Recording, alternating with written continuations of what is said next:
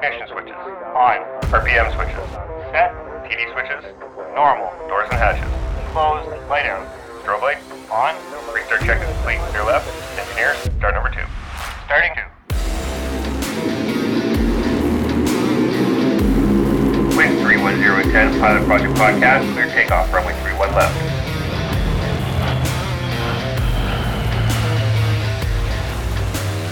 All right, we're ready for departure here at the Pilot Project Podcast, the best source for stories and advice from the pilots of the RCAF, brought to you by Skies Magazine and RCAF Today. I'm your host, Brian Morrison. With me today is my friend and former instructor, Mike Houle. Mike, welcome to the show, and thanks so much for being here. Thanks for having me. Before we get started, let's go over Mike's bio. Mike graduated from flight training in 2003 and was posted to 429 Tactical Airlift Squadron flying the CC-130H model Hercules. While training on the Herc, 429 Squadron was stood down, and all personnel then joined 436 Squadron. During the 7 years he was posted to 436 Squadron, he deployed 7 times in support of Op Impact. In 2011, he was posted to 3 Canadian Forces Flight Training School, where he instructed on the CT-145 King Air for 6 years. In 2017, he was posted to the Combined Air Operations Center, or CAOC, in 1 Canadian Air Division NORAD region as a Senior Operations Duty Officer. In 2019, he was posted back to 3CFFTS as the Standards Flight Commander. In 2022, he was posted to Air Operations Training, Standards Evaluation and Training in 2 Canadian Air Division as the Deputy Senior Staff Officer for Air Operations Training and Chief Check Pilot on the CT-145. In 2023, he was posted to the Future Aircrew Training, or FACT, Training Detachment Team as the Deputy Lead for the team. Today we will be focusing on his time on the Hercules and his experiences in Afghanistan, as well as how those relate to his Remembrance Day experience.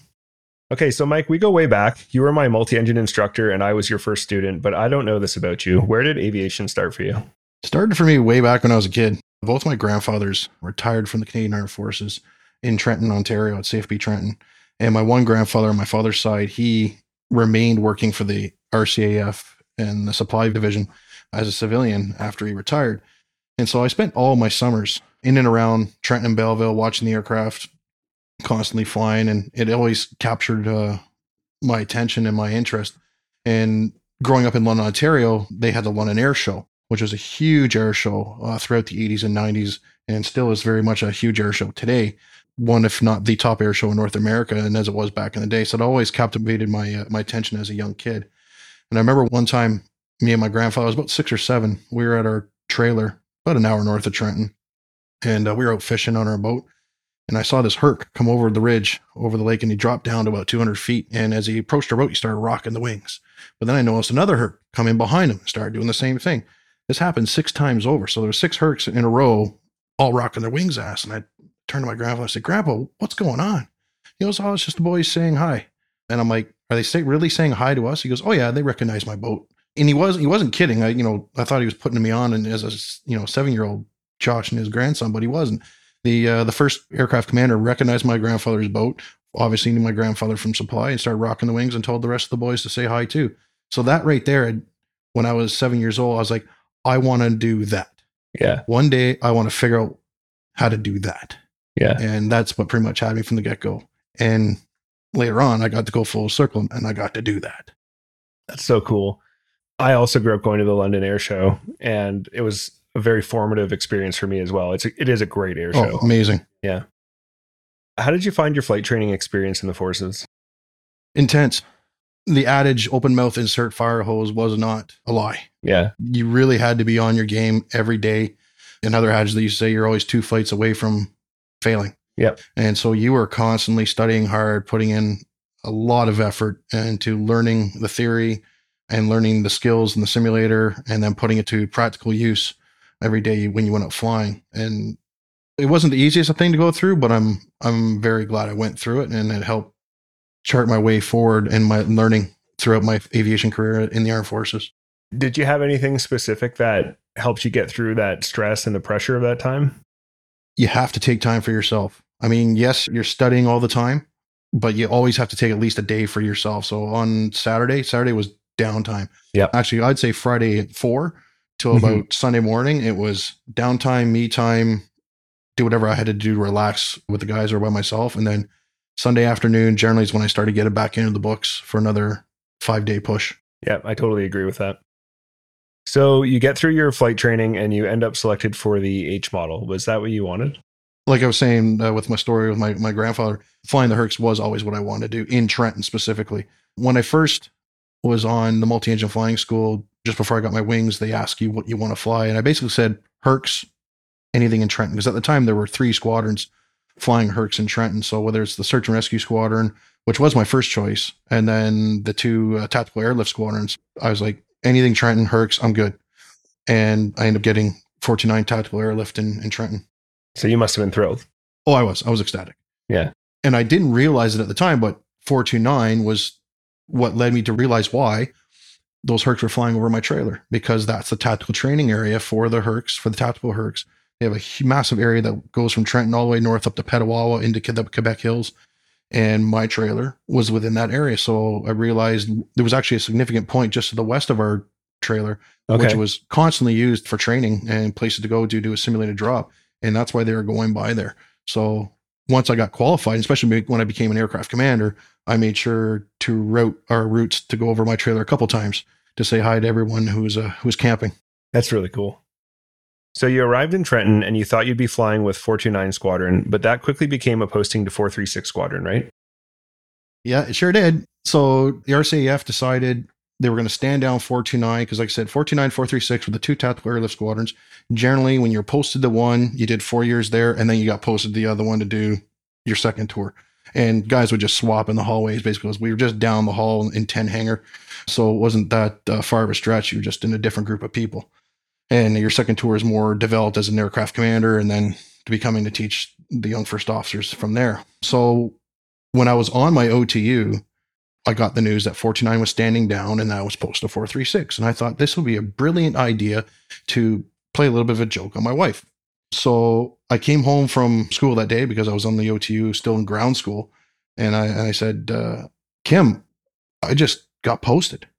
And she's like, what do you mean? We just got here. So I know, but I'm posted. I'm posted to 436 Squadron. She didn't know 436 was just down the hallway. She's like, well, then where are we moving to now? I said, oh, we're not moving. I'm changing offices down the hall in 10 hangar. And then I got the look. Yeah. And any married man who's overstepped himself knows the look. And she got up and she grabbed my hand and we went towards the front door. And I said, well, where are we going? She goes, oh, we're going shopping. And you're paying. You don't ever give me news like that without flowers and chocolate in your hand. And that's not a joke you ever play again. And I was like, okay. So yes, ma'am. Yeah, it was a yes, ma'am moment. And, what was sounded like a funny prank in my head was not a funny prank in reality. And then I literally paid for it. So when you arrived at 436, the squadron was steadily increasing its presence in Afghanistan. After you achieved an upgrade and did your basic tactical air training course, it was time to deploy. What were you feeling at that time?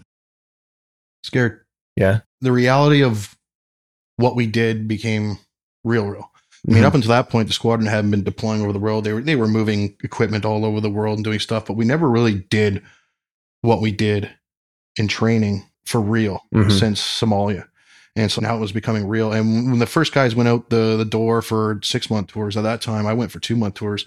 But when the first couple 6-month tours went out the line, we thought, okay, it'll be over in a year. Yeah. They'll be back and we'll be done with this. That's what we always think. So what we always think, but it's not what happened in reality. Obviously, we went on for another 10 years. And so my turn came to go to Afghanistan on my first tour. And then I left on my son's first birthday. So it was a little rough. Yeah, that must have been really hard. Yeah, I got to see him take his first 2 steps 5 days before I left. And then when I came home, he ran up to me in the terminal. So I'd missed a lot. Yeah. And that happened repeatedly. I missed significant events in his first 5 years. Yeah. Anything, a big thing to happen, I was never home, which really sucked. But having a very strong spouse, keeping the home front going was the key to that success there. Yeah, absolutely. That's so crucial when you're gone that much. You have to have somebody who's independent. Oh, totally. I paid for the house, but it wasn't my house. Yeah. She was, and when I would come home, I had to integrate into her routine. It wasn't my routine. It was her routine. So how do I fit back into this routine? Because, I'm home now for the next month being on leave, but then I'm going to be flying with the squadron again, doing regular missions all around the world. And then I'm gearing up to go back overseas again. So I was gone 6 to 8 months of the year for 7 straight years. Yeah. So it's her routine. It's good that you realize that, though, because that's a big part of the friction some people get when they come home, is not realizing that you have to now integrate into someone else's routine because they've learned to get along without you. Yeah. Well, before we came home and they do this for every tour that we're on, but they would have a meeting with all the crews before they go home, and not just the air crews. I mean, even the Army guys who are gone for 6 to 9 months at a time, and give us these briefs to say, hey, this is what you need to expect when you come home, that she's had her own routine for so long. And it's not just you come home and everything's back to normal. It's a bit of a disruption for her to actually have you back in the house. Mm-hmm. So to get to acclimatize and to realize that reality was a bit of a shock, but I saw it right off the bat, and yep, what do you need me to do? Yep. Canadians developed a reputation for doing whatever was asked of us, even when other countries said it couldn't be done. Can you give us an example of that? Yeah, one example was, again, on my first tour, we were asked to move a HIMARS system, the high mobility air rocket system, for the Americans, because the Americans wouldn't move it themselves. When the Americans were flying over in Afghanistan with their Hercules transport aircraft, they were putting weight restrictions on their airplanes, and we weren't. We were just like, it's a Herc. It's what's designed to do. Let's move it. Mm-hmm. So when the American CAOC asked us to do it, and for the listeners, a CAOC is a Combined Air Operations Center. We said, yeah, sure, we'll do it. So we flew to Bagram Air Force Base from Kandahar, and then it was 2 trucks with 3 double pallets of missiles or rockets that we had to bring to Kandahar for them to fire off the next day, and then we brought them all back. And it was a task and a half bringing that system down to Kandahar. The first truck was the loader of that would pick up, it had a crane on it, would pick up the missiles off the rack and put it into the rocket launcher. And it had self-deflating tires. So the guy had to lower the pressure down to 10 PSI, and it really brought the height of the truck down just enough so that it could roll back into the back of the Herc. And it took us a little over an hour to get it into the back of the Herc, because by the time it rolled in, the truck had 6 inches of clearance on either side and 4 inches on top. Like, it was a snug fit. And it was a young corporal that was driving the truck. And when he got in there and we said, stop, he tried opening the door and he realized he wasn't getting out. And he's like, I got a meeting I got to go to. And I said, who's your sergeant? Who's your supervisor? He goes, the guy over there. So I went talking. I said, Sergeant, I had to let you know your corporal's coming with us for a ride to Kandahar. We'll bring him back, but we're going to be about 3 hours, because he's stuck in that truck and he's going for a ride. And he's like, oh, okay. And the young corporal's like, I'm doing what?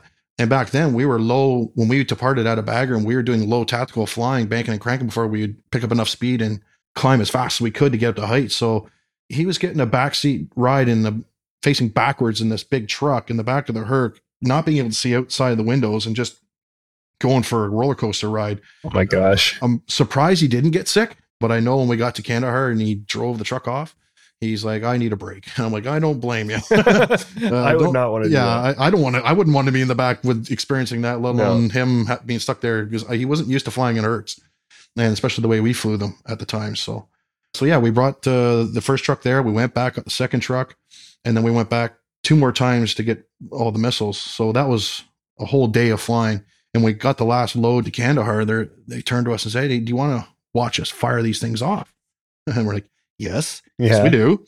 So the next day we went out to the Kandahar range and they set it all up. And again, then the realization of you're in a war zone became real, because when these things get fired off, someone's going to die. Yeah. These things are meant to make big explosions. And we fired off every single rocket they had in the span of 40 minutes. Yeah. And once they're all done, they packed it all up and said, we'll see you in the ramp tomorrow so you can take the 2 trucks back to Bagram. Was that on a range, or was that at enemy targets? They were shooting at enemy targets from the Kandahar range. Wow. Yeah. That's crazy. Yeah. And it was a successive barrage of until the whole rack was done. Then they would pick up the next rack, load it in, and fire them all off again. That's crazy.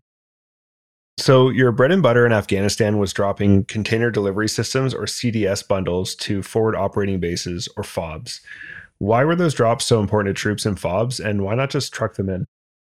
At the time, I don't know if Afghanistan still holds the term, but at the time it was the most heavily mined country in the world. You couldn't go walking onto dirt roads or dirt fields with not running the risk of stepping on a landmine. Even when we flew into Bagram Air Force Base, there were areas in between the concrete that you would see would have flags on them standing up. And those flags were identified landmines that hadn't been dealt with yet. Oh, wow. As they built the airbase. So you were always told, stay on the hard pack, stay on the concrete and the pavement. Don't walk off it unless you know it's a cleared area. So for all these FOBs, and there are many FOBs, Canadian FOBs, American FOBs, all over the place, for them to have all the equipment that they need, whether it's food, ammunition, blankets, whatever, to have it trucked out there was extremely dangerous. The Taliban loved to put landmines and anti-tank mines underneath the roads and blow vehicles up as they were going by, namely the NATO vehicles as they were going by, because they were obviously the enemy to them, right? So it was very, very, very dangerous for them to truck anything to a FOB. So that's where CDS drops were for the most part, the key choice of delivery to getting troops on the ground, what they needed, when they needed it. The Americans were doing CDS drops, namely at night on night vision goggles. Our Hercs at the time were not NVG compatible. The cockpit wasn't NVG compatible. So we did all our drops during the day, which was the most dangerous time to do CDS drops because they can see you coming. But that's what we trained for. So that's what we did. What was your craziest story involving a CDS drop at a FOB? Got a couple of them, but definitely the one, FOB Cobra, rings a bell. So we did 2 to FOB Cobra. The one was probably the craziest. We had been flying around the country doing, I think, 3 different legs that day, and we thought our day was done when we landed. And as we were pulling into our parking spot, I looked over and I saw the K-loader with a 8-bundle pack of CDS on board. And I was like, I think we are not done the day. And the AC is like, what do you mean? I said, look over there. There's a K-loader full of stuff. And I think we're about to get told we're going flying again. And literally as the engine shut down and the crew door opened up, our ops officer came flying up into the cockpit. And he's like, how much gas do you have on board? And I said, for what? And he said to go to FOB Cobra, which we had just done a drop there the day prior to go do an emergency CDS drop. They were running low on ammunition. They need supplies now. And so the navigator looked at what we had left and said, well, we have enough, but it's basically 15 to 20 minutes of extra gas, and that's it, because we've been flying around all day long. And at the time, if you asked for gas in Kandahar airfield, it took 2 to 3 hours to get fuel. Wow. So we didn't have that kind of time. So he's like, okay, sounds good. And just as he said, sounds good, you could feel the bundles being loaded onto the plane. Like it was all going to the back. We're like, okay, here we go. So we just pulled out all our maps from the day before that we had already had in our bags and pulled it out, quickly started looking at it and said, we're doing it again. So the riggers normally take 4 hours to rig a load in the back. It was done in 20 minutes. I think every rigger on the base was in the back of our airplane rigging the whole load. And after about 30, 40 minutes, they said, fire it up, go. So we did. So we fired up. We went directly to our initial point where we're at altitude, and we're going to start dropping down to 200 feet. And I called up the ground controller on the same frequency I used the day prior. And the response I got back wasn't from the ground controller. It was from an A-10 close air support pilot who was orbiting the drop zone. He said, ISAF 88, you got to hold. There's a Chinook helicopter on the ground, wounded troops being loaded. And we're like, okay. So we start holding and we're waiting. And hey, Eng, how much time do we have? And he said, you got 15 minutes before we're turning this plane around. We're going back. Okay. And then, now it's getting really antsy. The time's ticking away. And we're looking at it and we're like, this is not how things are supposed to go. This is one thing I said. This is not how things are supposed to go. What I'd forgotten was we had reporters on board who had gone for us for the day. And that was the line that made the newspapers back home. Airdrop on a wings and a prayer. This is not how things are supposed to go. I wasn't focused on who was in the back. I was focused on the job. So we're getting antsy. The engine looks up again and he goes, 7 minutes. And I'm just about to get on the radio with the A-10 pilot again. And he said, ISAF 88 cleared and hot, go. And immediately the aircraft commander, he just dropped the nose over, pulled back to power. And we just went right down 200 feet, cranking through the valleys, popped up, door opens up, we're on altitude on airspeed, green on, the logo's at the back. I actually got a video of the logo going out the back. And then load clear. Immediately he starts turning to the right because there's a mountain in front of us. We're running at a mountain, so he's running at a distance. And so he starts turning and climbing, and we got up above the ridge because we were in a valley. And at this point, the navigator's like, you guys got to go direct the button of the runway. We are going on fumes.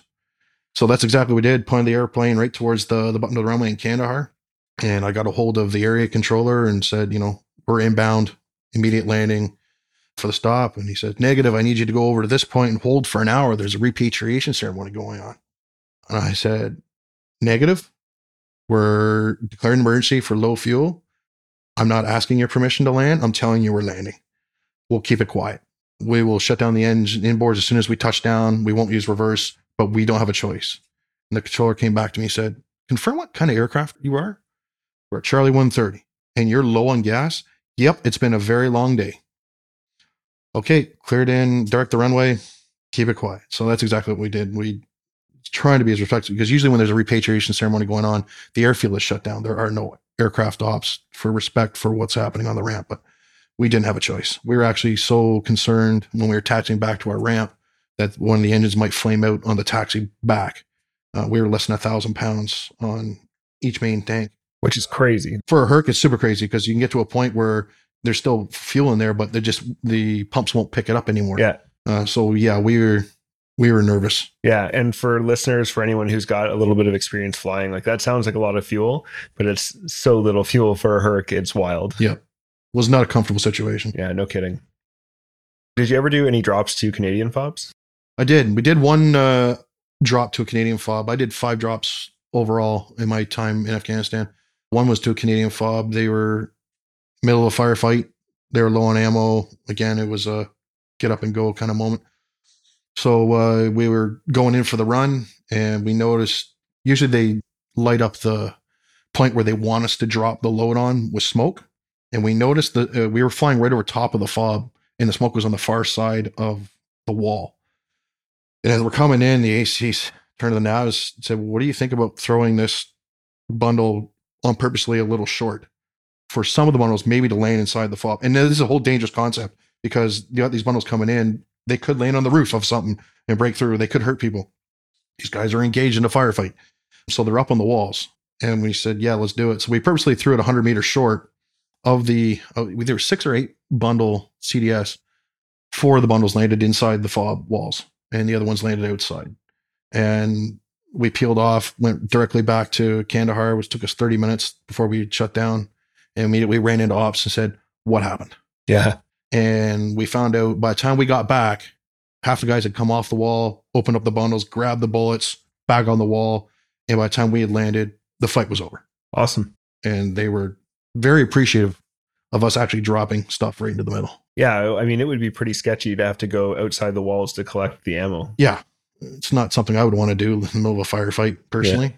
So that's where our squad really got our pride from. Yeah. Was getting troops what they needed when they needed in not the most ideal situations. What's the feeling when you land and you found out that it landed exactly where you wanted to and now they're safe? Pure elation. Yeah. We were just jumping. It was awesome. It's what we do. It's what we trained for. And we did it. And guys survived because of it. So yeah. It was awesome. Yeah, that's so cool. So what was life like in Kandahar airfield? I've heard the rocket attacks there could be pretty intense. Did you ever experience any? Yep. One of my tours, we were actually counting how many rocket attacks versus how many missions we were flying. And there were more rocket attacks than we had missions. And sometimes we'd have 7 rocket attacks in one day. Some days you'd have none. You'd be sleeping in the middle of the night and all of a sudden you hear a big boom go off. You kind of got acclimatized to it, which isn't the best thing to have happen. Like, okay, a rocket attack's going on, get up, go to one of the shelters, wait for the all clear, then go back to bed. But I remember one time I was in the gym working out in the American gym. I was on the treadmill and the gym walls all got mirrors around them. And it's a big, big tent. And as I'm running with my earbuds in, listening to music, you could feel the concussion of the boom kind of hit you in the chest. I'm on and you could see all the mirrors kind of bow in and bow back out. Wow. And immediately, like off the treadmill, everyone's hitting the deck. I'm like, okay, that one was close. So after the first 30 seconds, people get up, they're all rushing outside to go into the shelters. I just beelined it down the road directly to our tent because the rest of the crew was there and they knew I was at the gym, but they also knew the rock attack was over by the gym. So I wanted to make sure they knew I was okay. But yeah, I hightailed it down the road back to our tent. And there were 2 Hungarian I don't know if they were pilots, but 2 Hungarian guys had gotten directly hit from that particular blast. They ended up surviving, but they suffered some pretty big wounds in their intestines. How do you feel living in a place where rocket attacks can happen at any time? It's definitely nerve-wracking, but you can't focus on it. Otherwise, you're not going to be able to do your job. Mm-hmm. And like I said, they happen so often, and 99% of the time, not happening near where you are, you just become numb to it. Mm-hmm. And until one's happening really close to you, you don't really think about it. You hear the boom, here goes the air raid sirens. 10 minutes later, air raid sirens for all clear. Go back on with your day, flip your page over, keep reading your book. Yeah. You couldn't focus on it. You really had to compartmentalize a lot of things when you're over there in order to do your job. From what you saw, from what you heard, for how you felt, not being at home. You really had to put it in its own little compartment and deal with it at a different time. Did that one feel different where it was so close? Oh, it had my heart racing. Yeah. That one definitely caught my attention. But ironically, after that, it just went back to I'm in my cot, reading a book, hear a boom. I never really had any secondary effects from it. Okay. It's like, I'm one of the lucky ones. Keep going. Man, that's crazy. It is. And again, compartmentalization is a great thing to be able to do. Yeah. When Canadians were killed, they needed to be repatriated to Canada. You've already mentioned repatriation ceremonies. Did you take part in any repatriation flights? And can you explain their repatriation process? Yeah, I took part in at least 70 repatriation parades, and I brought back or started the journey home for 13 of the Canadians who had fallen in Afghanistan. So how it would work is we get the message that one or more Canadian troops had been killed in action, and that we needed to get the bodies from Kandahar to the base that we flew out of in the Middle East, just south of Dubai, before they can be picked up by a Airbus to be then brought back to Trenton. So there would be a repatriation ceremony on the ramp in Kandahar, and you'd have anywhere from 1,500 to 2,000 troops, not just Canadians, Americans, Aussies, French, whoever was there would come out. And we did this for every country that was having one, would line up in 2 big groups on either side of the back of the plane, and the bodies would be loaded on. And then we would take the bodies, fly the bodies to the Middle East. We'd have another repatriation ceremony for the bodies coming off the plane to be put into storage until the Airbus can come pick them up, which is usually a couple days later. We'd have another repatriation ceremony for them to go on to the Airbus. And then when the Airbus arrived back in Trenton, there would be another repatriation ceremony for when the bodies came off and then were placed into the hearses to be taken down Highway 401 to Toronto. So basically, for every group of fallen soldiers that there were, you generally would have 4 repat ceremonies. Sometimes it was 3. And one of my experiences, it was a 3 repatriation ceremony, because when we offloaded the bodies out of the airbase in the Middle East, they literally went off the Herc and onto the Airbus because the Airbus was already waiting. Okay. And then, so they combined 2 into 1. That makes sense. And how many repatriation parades did you say you've been to? At least 70. I mean, even if you're not flying an actual ceremony yourself or a repat crew yourself, if you're not working, you're tending on the ramp, whether it's in Kandahar or it's in the Middle East, you're attending the parade as the body's arriving or departing. What's that like? Not fun. That's the area I had the hardest time dealing with my time in Afghanistan, was the repatriation ceremonies. And turns out it wasn't so much the repatriation ceremonies that got to me. It was seeing the brothers in arms, sisters in arms of those who had fallen, hurting really bad. That tore me up. I carried that.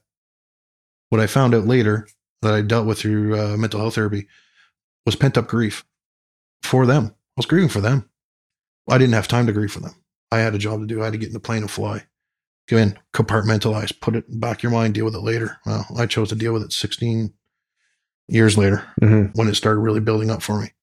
And those weren't flights we ever wanted to do, but it was definitely a job we had to do. Do any of those repatriation flights stand out to you? One does specifically. I was at the end of one of my tours. We had actually already handed in all of our flying gear. It was the day before we were leaving The Airbus was already in the ramp in the base south of Dubai.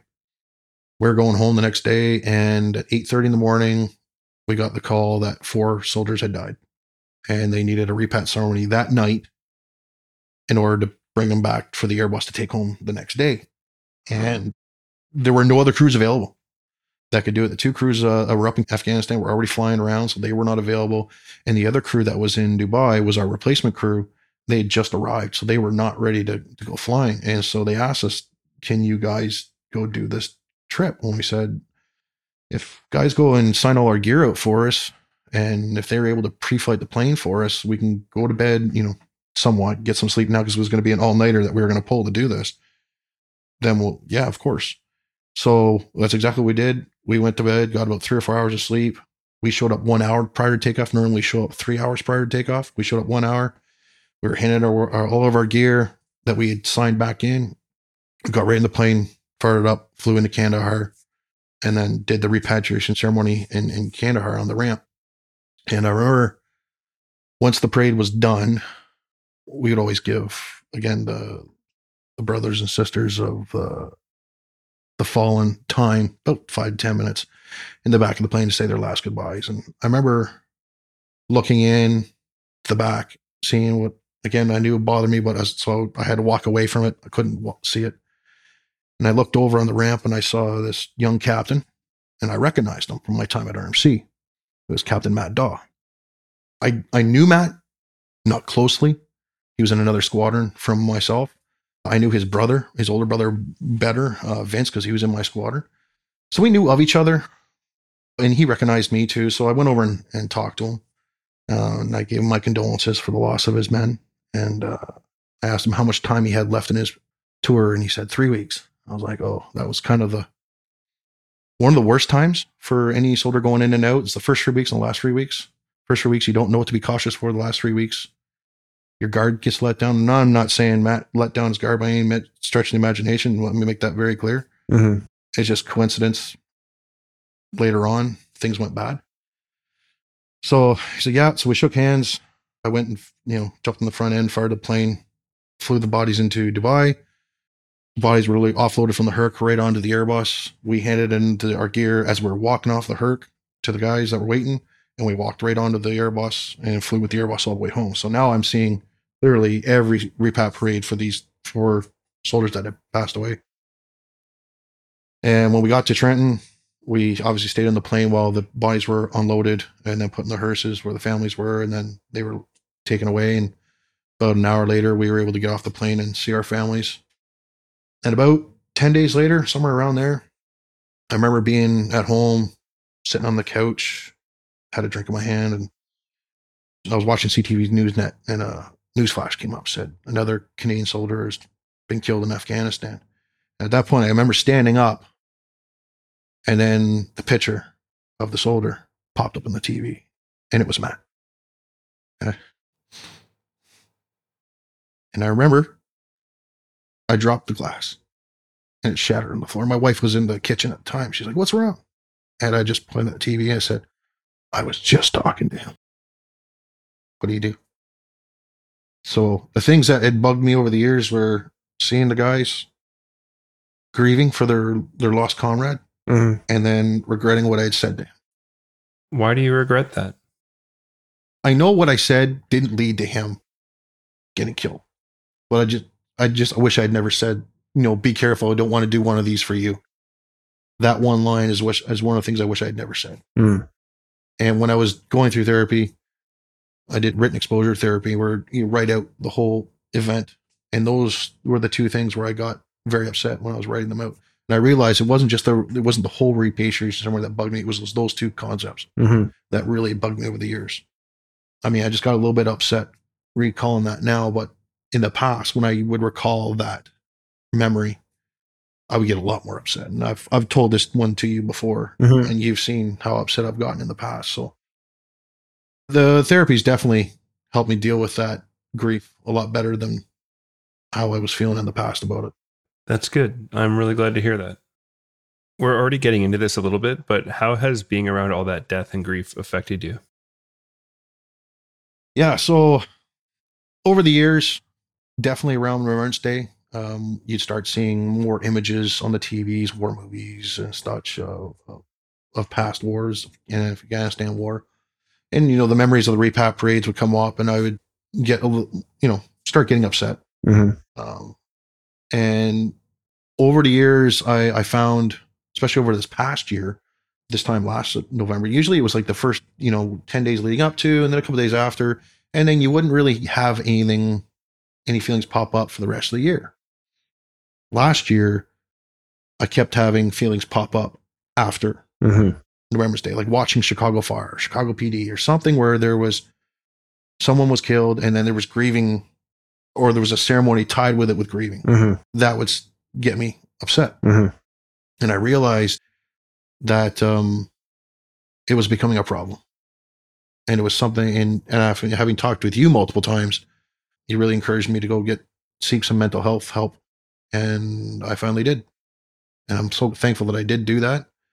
It involved me getting grounded for 6 weeks over the summer. I never want to ground a pilot, but yeah, it's the steps I had to go through. Yeah, sometimes you just have to. Yeah, sometimes you got to. And it's a process I'm glad I went through and was able to address those feelings.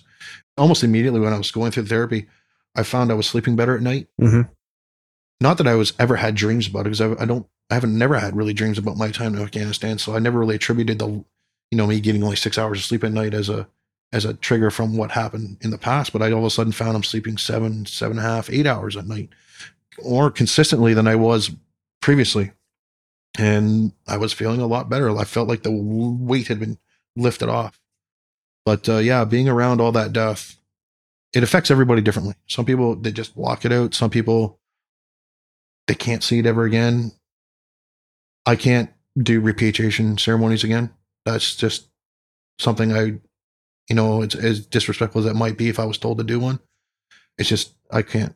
That's my limitation right there. I've done enough of those. You've done more than most as far as those go. Yeah. I'm glad it's behind me. I'm glad I got the help that I needed, and moving forward. Remembrance Day is approaching. As it approaches, how has Remembrance Day changed for you over the years? Like I said, the days leading up to it in the past have been upsetting. I haven't had any problems so far, but also in the past, I used to give presentations for kids at the schools about my time in Afghanistan, and seeing some of the pictures I would put in there would get me upset as I'm talking to the kids, but I try to keep that under control as much as I could. But I don't do those. I haven't done those in a while, but I'm very interested to see how this year goes compared to previous years.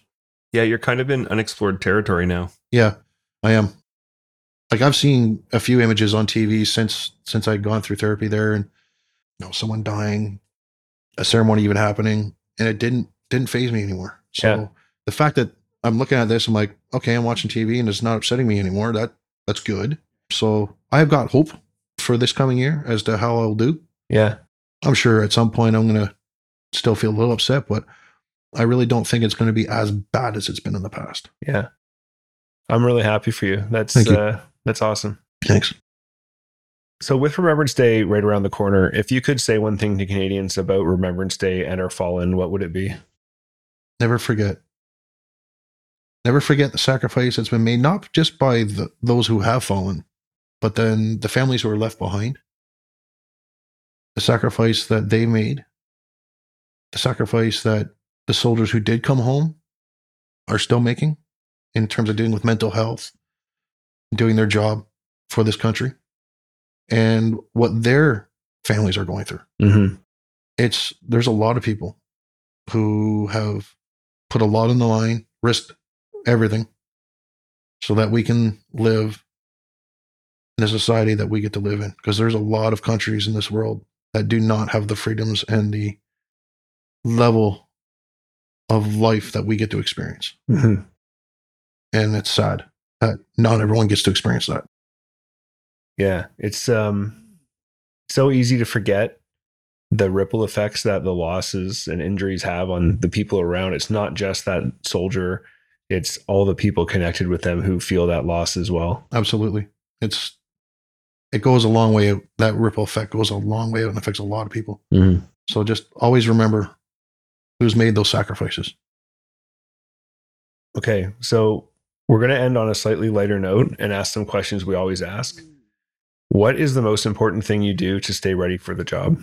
Take time for myself. I said that before when I did pilot training, but even today, I've got a very busy job with staff work and being a chief check pilot and checking guys out and teaching pilots such as yourself how to be instructors and testing them and getting ready for our new aircraft training fleets that we're going to be getting in a couple of years.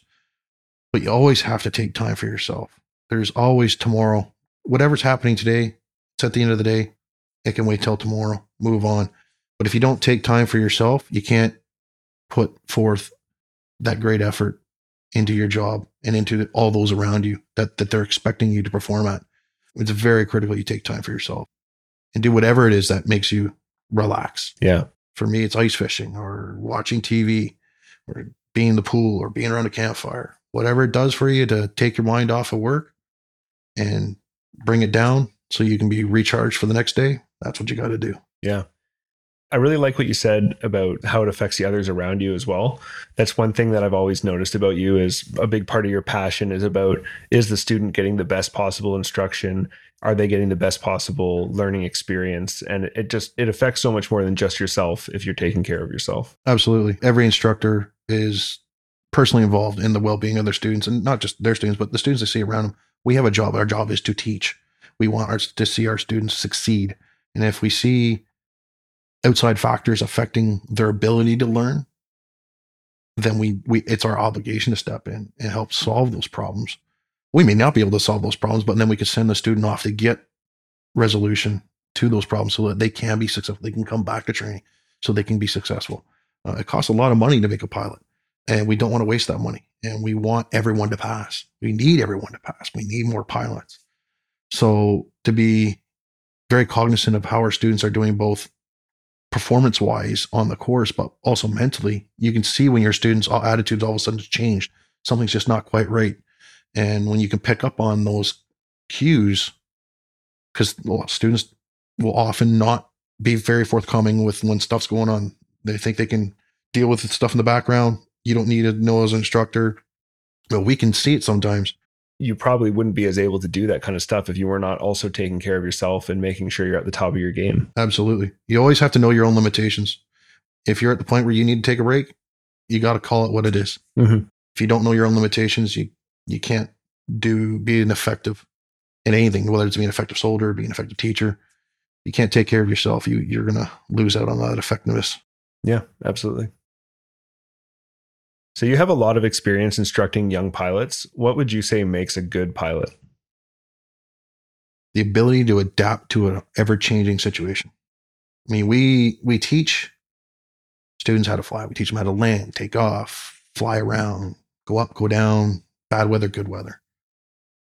But it's all kind of a canned scenario, and we do it again and again and again. We just drill in those basic procedures into you, so it becomes second nature, so that all of a sudden when you go out to do it for real, and from what you've practiced, the situation you practice in is changing constantly, you're now able to have the brain capacity to deal with the ever-changing situation. And if you can't adapt to that changing situation, you just freeze up, you're not going to be successful. So those that are successful in the Canadian Forces are those that can adapt to change on the fly without fail.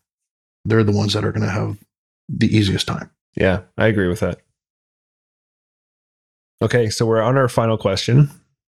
We've changed it a little bit for today's topic and subject matter. What advice would you give to young pilots who may encounter grief and loss in the line of duty? Don't hide it. Don't hide the pain. Don't think you can deal with it on your own. There's tons of resources out there. People who are professionally adept at dealing with this and helping you deal with this. You'd be surprised how many people you are sitting beside every day at work who are going through the exact same thing. Totally. And aren't saying a thing. You help me open up to my problems. Yeah, we have to realize you're not alone, right? And it's huge. And then when I went and got my therapy, I found out other guys that I was working with were going through their own things. Mm-hmm. So go get help. Yep. That's one thing that I learned when I realized I needed help was how many people around me were going through something similar. Mm-hmm. And just that feeling of, I'm not alone. This is going to be okay. We can all get through this. Yeah. It's huge. And by realizing a lot of other people are going through this stuff, it gets rid of the stigma behind it. Mm-hmm. You're not alone. Well, no one's looking down upon anybody for dealing with what's going on. Yeah. You know, if anything, I look more positively upon a person who understands I need help and is asking for help. I find it kind of ironic that up until where I finally asked for help, I was all about anyone working for me, go get help. Like with you, Brian, go get help. It was so easy for me to tell people to go get help. Yeah. But then when I was on the one in the other side of the chair needing help, it was so much harder to ask for it. It's really scary. It was very scary because you start running these huge mind games. Okay, if I ask for help, I'm going to be out of a cockpit. I'm going to lose my career. I'm out of the military. Yeah. It's all going to go downhill. Yeah, you just catastrophize. Yeah, like crazy. absolutely. And I totally did. And my wife can attest to that. I absolutely was more concerned about my career than I was concerned about me. Yep. And thankfully got past that. Mm-hmm. And I'm one of the cases where I don't have to get out of the military. I was able to deal with it before it got to the point where it really did affect my job. Yeah. And now I'm able to go back to my job. Yeah. So it's such a great success story. Thank you. Yeah. Appreciate it. Mike, I just want to thank you so much for being here today. And I know that some of these topics and questions are not easy for you. So I just really appreciate the courage that you've shown to come here and talk about that. And I'm really excited to share this with Canadians. Thanks for having me. And I know we've talked for quite a few years about doing this particular discussion. And I'm very glad that today we finally got to it. Yeah, me too. Remembrance Day can be a hard time of year for our serving members, veterans, and their families. If you or someone you know is struggling right now, I'd like to encourage you to reach out to the Canadian Forces Member Assistance Program, or CIFMAP. The number is 1-800-268-7708. I've used it in the past. Your chain of command does not find out you're using it. It is confidential, and they will hook you up with a specialist or therapist in your area. So please, if you need it, use it. That number again is 1-800-268-7708. I recommend you save it in your phone in case you or one of your peers or subordinates need it. Stay healthy out there. Okay, that's going to wrap up our chat with Mike talking about his time in Afghanistan on the Hercules, as well as his experiences with Remembrance Day. For our next episode, we'll be sitting down with my buddy Paul Goddard and talking about the CH-149 Cormorant and search and rescue in the Royal Canadian Air Force. Do you have any questions or comments about anything you've heard on the show, or would you or someone you know make a great guest? You can reach out to us at thepilotprojectpodcast@gmail.com. Did you know that we make videos for every episode that we create? These videos feature footage from RCAF aircrew and personnel and provide some unique perspectives that you don't want to miss. Check it out on all social media at @PodPilotProject. As it is the week of Remembrance Day, we want to remind you to try to get out and go to a Remembrance Day ceremony in your local community, or maybe check out your local Legion and get to know your local veterans. As always, we want to thank you for your time and for joining us this week, and ask for your continued support in the big three. That's like and follow us on social media, share with your friends, and follow and rate us 5 stars wherever you get your podcasts. That's all for now. Thanks for listening. Keep the blue side up. See ya! Engineer, shut down all 4. Shutting down all 4 engines.